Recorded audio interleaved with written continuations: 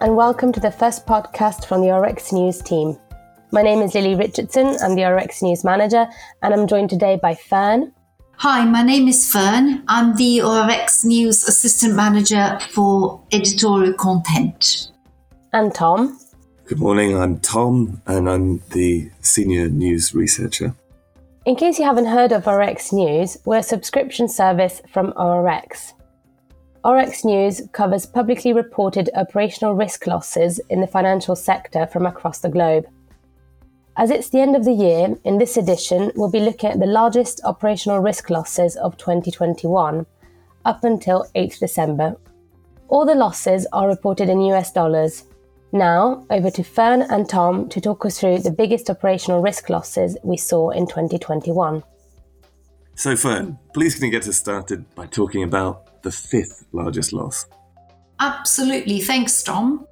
The fifth largest loss of 2021 was in April, when the Dutch prosecution service reached a settlement of $575 million with ABN AMRO over quite serious shortcomings in their AML processes from 2014 to 2020.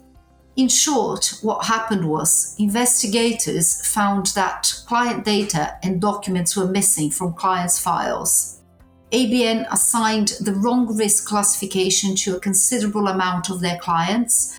Several retail clients used their payment accounts for business purposes, including trading real estate and cryptocurrencies.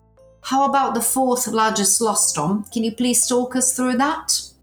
The fourth largest loss occurred in Germany in September this year, when EAA, which is Erste Abwicklungsanstalt, who was formed out of the breakup of West LB Bank, they were found liable for a $1.1 billion tax debt. In short, the case involved buying a share just before the dividend rights expired and then reselling it, allowing both the buyer and the seller to claim a capital gains tax refund. The transactions took advantage of a loophole in German tax law, which was later closed in 2012. Experts estimated that the overall loss to tax authorities because of this loophole was more than 5 billion euros. The third largest loss was in March in Singapore, when Envy Group investors were defrauded of $1.23 billion by the company director in a fraud scheme trading nickel from October 2017 to February 2021. The police said that investors were promised varying returns depending on the scheme they joined.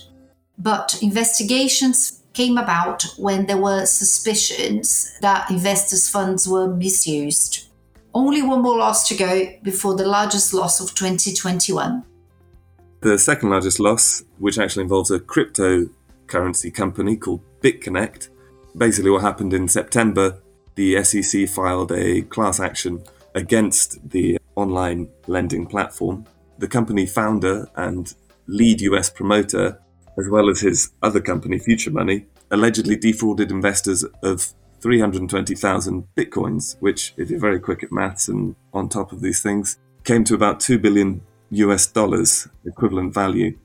Allegedly, they ran an unregistered offering of investments, so basically a fraudulent investment scheme involving an array of digital assets or cryptocurrencies from January 2017 till January 2018, which brings us to the largest loss of 2021. Great, thanks Tom. For the finale, we head to Turkey for another cryptocurrency loss. In April, Turkish officials started an investigation into the crypto exchange platform Fodex. Fodex suddenly stopped trading and the CEO, called Fatih Auza, allegedly fled the country with $2 billion in digital assets of over 391,000 users.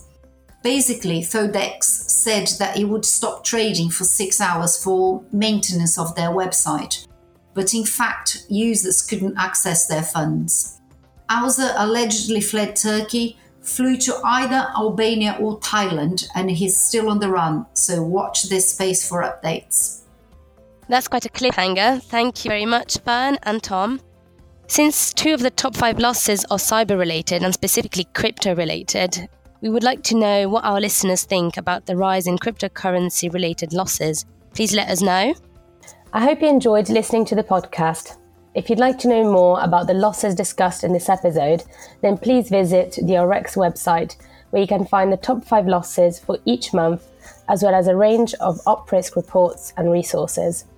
You can also find out more about the ORX News service on the ORX website. Just search ORX News.